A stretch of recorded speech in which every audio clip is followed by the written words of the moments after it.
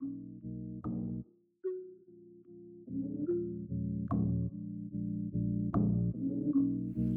to the Trinity Western Chapel podcast. As a vibrant part of life at TWU, Chapel creates opportunities for us to engage with God's story of redemption in Jesus Christ through His Word, prayer, and worship. We're glad you're listening and hope that you encounter God's heart for you and the world.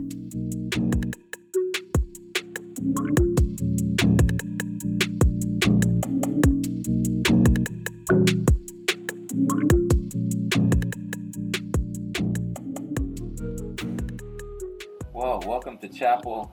We're excited to be able to chat with you guys this morning a little bit. And I have the coolest people on campus with me.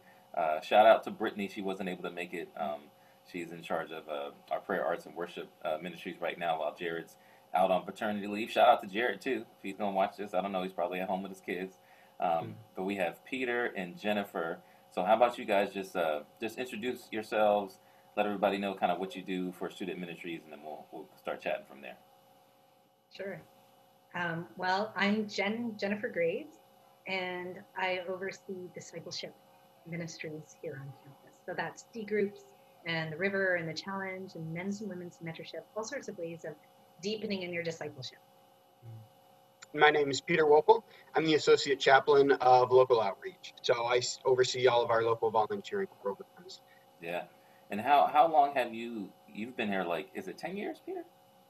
Yeah, basically as a student and staff member. I was a student here for 3.5 years, and this is my 6th as a staff member. So yeah, coming up on the 10-year mark. Yeah. And Jennifer, you're kind of new, but you're very familiar with Trinity. Yeah, that's right. It's only my 2nd year here, but I'm a Trinity alum too. So I came here. I graduated in '98. So 94 to 98, I guess, were my years as a Trinity student here, and was in student ministries as a student leader at that time too. Look at that. Look at how Jesus will bring you full circle. That's right. Awesome.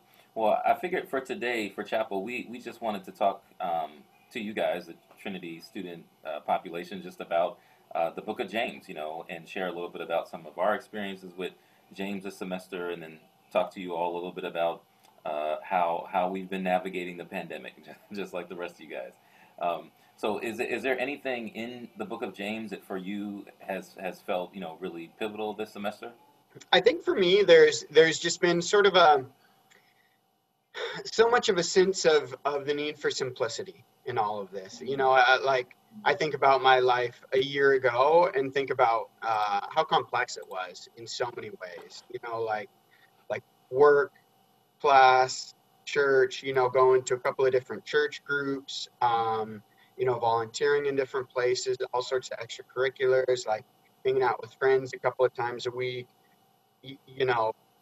thinking about going back to visit my family in Oregon, like all of these different things that it just made life really hectic, and I feel like I wasn't even someone that necessarily stacked my schedule as much as some people do. I know some people were even more on that side of things, and then with the pandemic as a whole, just bringing sort of everything, flattening it all out a little bit, cutting out all the extra stuff, sort of. I feel like in some ways that's really what I've seen in James and come to appreciate over the last years. In some ways that it takes so much of the complexity of the theology and spiritual themes that sort of come before it in the Bible, and as I think about my own faith and how often I can maybe overcomplicate it, and then coming to James, it's pretty simple. It's pretty pragmatic, it's let your yes be yes and your no be no, don't speak deceitfully, don't slander other people, pray earnestly and honestly, and God will respond. I feel like there's just so many themes of simplicity and earnestness that I've found really helpful in a time that has felt like it's sort of had to become more simple, Mm-hmm. Yeah. I guess, as always, I really, when I think of James and when I sat in James, this time was a lot different than when I was younger. When I was younger, I have to say I've kind of avoided James. over the past like several years, like true confessions. I have really just, because when I was growing up, like in my church, even as a young adult and things, James was kind of the works book. And so it was taught a lot in our church. Like we went through James quite a bit. And it was like faith without works is dead. And it kind of became this book of contrasting kind of salvation by works and salvation by grace. And I just could not ever reconcile that kind of contrast in a sense. So I really struggled with that and kind of had a lot of questions myself. And so I couldn't really find my way at peace with James very much. So then my more adult life, like beyond those years, I just kind of avoided it, dealt with it by not reading it very much and all of that sort of thing. This time through, so now that I have been intentionally invited into the book of James, thanks to that Reverend James. No problem. And also some of my D group leaders and some of my ministry team people have been really sinking into James this time as well. So it's been coming up at our one-on-ones, which is really cool. So, and it has been very different for me going through it this time. What has really stood out to me this time is not this, like I see where my church and my growing up got the contrast between faith and works and like went into that. But what I really see this time is that faith, from our faith, if our faith is real and authentic, the overflow of that will be in our bodily expressions, like in our actions and in our relationships with one another. And I love James's focus, the way he keeps coming back to the rich and the poor. And, you know, why do we treat the rich with preferential treatment? And why do we neglect the widow and the orphan and the poor and the marginalized in our midst? And so that has been just to see that and realize that our faith overflows in works of justice and works of care for the poor, works of care for the widow and the orphan. And so this time through, I've been reminded a lot of the prophets, actually, the prophets speaking to God's people about why do you claim to follow God, but you ignore the needy in your midst. And so that theme of not ignoring the needy in our midst and not they prioritizing those people who look like they have it all together. Has just really stood out to me. And of course, we see the themes of suffering and persevering in suffering that I think we can't almost help but see during this time of COVID, endurance and not slandering one another, like speaking well, like our speech. In the midst of that, there was the one verse, I have to say personally, about not grumbling. I was like, felt a little personally convicted there, you know, reading about our speech. And during a difficult year, sometimes I've had to remember this, right, Jen, no grumbling, no grumbling. So I just feel like, as Peter said, James is so practical. I love that about him now, actually, and that's how I've seen it, as very pragmatic and how our faith should birth this. It should flow over. And so, of course, it's dead. Faith without works is dead, because if it doesn't overflow, then what is there to overflow? There's just not life there. Mm-hmm. Mm-hmm. Anyway. Yeah, no, I agree. I think you guys are both right on. You know, like reading through James this year has been interesting for me, especially just thinking about the political sort of environment. You know, not as familiar with Canada, but Canada has corruption and crazy politicians like anywhere else, you know, and the States is surely not exempt, you know. And so just the idea of, like, James speaks so much about your speech, you know, like not slandering people, you know, your tongue, the power of the tongue, you know, all these kinds of things. So I think just having conversations with some people about sort of that land on policy over character has been interesting, because I'm like, well, I get where you're coming from, but James says something a little different, you know. Not that policy doesn't matter. Policy matters for sure.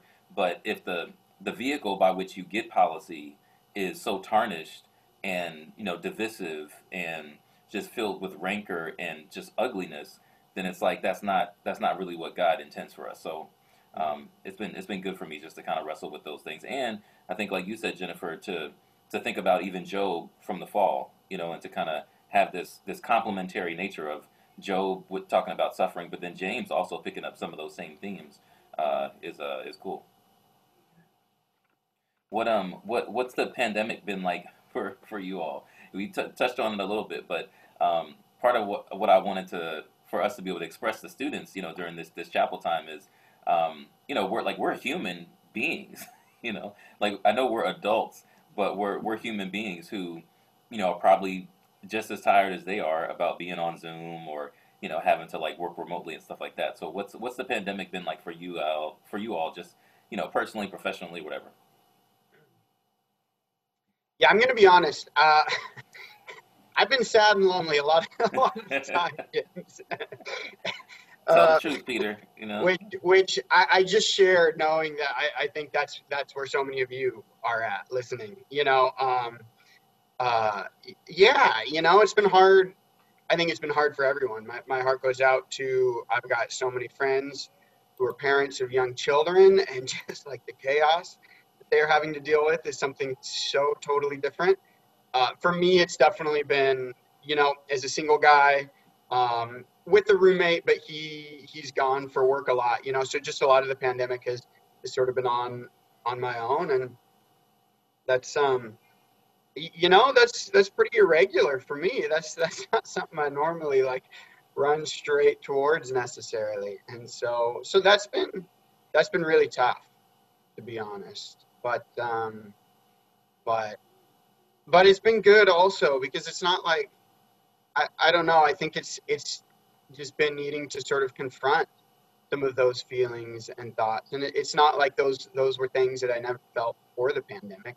But it's just, primarily if I felt sad, if I felt lonely, I'd go visit a friend. I'd go maybe try and do something for the church. I'd go and do these other things, which very often were really good things and really helpful ways of sort of coping with the difficulties that life sort of brings along. But for sure, for me, sometimes it was just sort of, let's just do something to avoid feeling this way, and the pandemic's made that a lot harder. It's like, okay, well, I guess I can watch YouTube for an hour if that's that's how I want to get around this or whatever. But maybe these are things that I just need to bring to God. Need to focus on myself and need to just sit with. That's one thing that I've been so struck by, is that pain, difficulty, hardship, uncomfortability sometimes just need to be experienced. There's just not necessarily anything you can do about it all the time. Even thinking back to, like you were saying, Jen, with sort of some of these themes of both of you, of patience and endurance and suffering, and very much, and I love that it's coming from James, like the pastor of Jerusalem, like the pastor of this massive church, passing this on, saying, like, yeah, suffering, hardship, these are parts of life. This is something that you will experience, and Christ can provide endurance. He will be there with you. You can get through it. And I don't know. I definitely feel like those have been some major things coming up for me throughout all of this. It's life gets really difficult. Life gets really hard sometimes for all sorts of different reasons. And also, we have the ability to endure through that. We can be through that.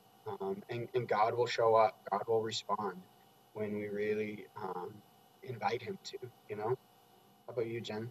I think because I've been on campus quite a lot through the pandemic, my extroverted side has been a little okay. It has been nursed through the isolation at times. And the introverted side of me has found plenty of nourishment, I guess. So both sides of me find ways of, I think, finding goodness in this space. I think what I found to be the struggle is just the constant changes and the adaptations. And you guys know, I don't know how many people know, probably quite a few now, but I came into this role like no cell phone. I had created a website for Hermitage, so that's good. Like I had done something, but I'm social media. I was only on Facebook because my friend got married and would only post her pictures on Facebook. And whenever I friended people on Facebook, I actually let them know, yes, I'll friend you, but just so you know, I'm never on Facebook. I was really clear. Like I just am not on social media, and my technological life was very, very minimalistic. And oh my gosh, like the change in that has just been quite a head spinning kind of experience for me. And so the learning curve has been really quick and fast and intense. And still, I am constantly aware of my shortcomings in that. But also, I think I appreciate more the way I could be technology free. And so my love of technology free has grown, even though my ability to be technology free has definitely diminished. Yeah, and I think also having to be aware of planning so many things for both online and in person. I think there's incredible potential in that, and there's a beauty in the way that this has been able to reach globally.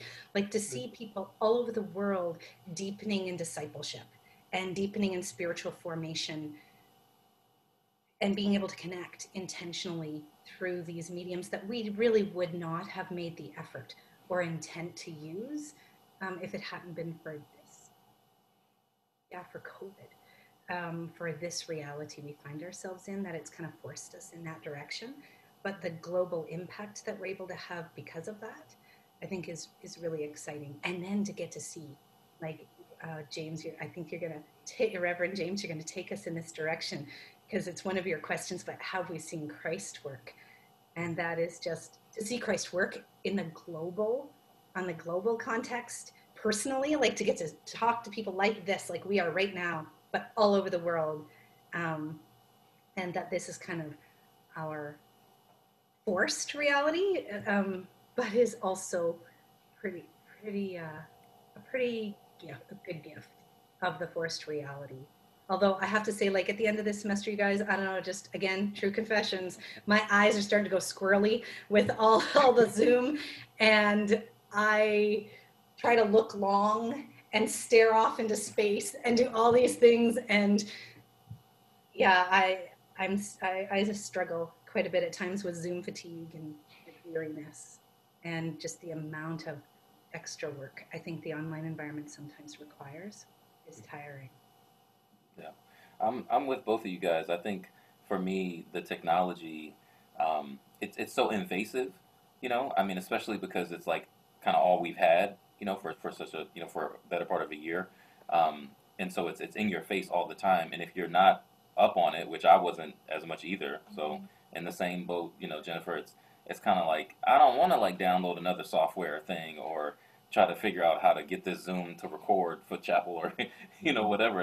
It's just, it's so constant. So I think that's been, a big learning curve. It's been better this semester, because we had the fall to kind of work through some things.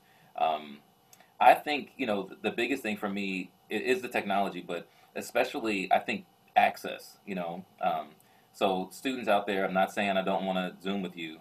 Don't take it that way. It's not personal. But I think it's interesting to me to think about, okay, like what's going to happen when we move back to like a non-Zoom, more face-to-face kind of world. I feel like Zoom and the technology, people mean well, but it's like it gives them, it feels like they have like immediate access to you all the time, So pre-pandemic, if we were going to have a meeting and let's say we were trying to schedule and find a time and a date, and it just wasn't working out, you just keep kicking it back. Okay, well, we'll go to the next week, or what about next Thursday?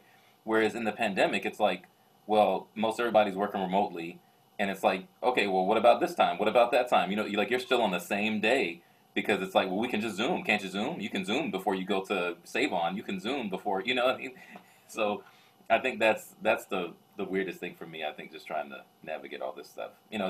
Technology is great, but it also has some invasive parts to it. Kind of like you were saying, Jennifer. Just you can't. It's hard to maintain some of the rhythms that are helpful with technology. So.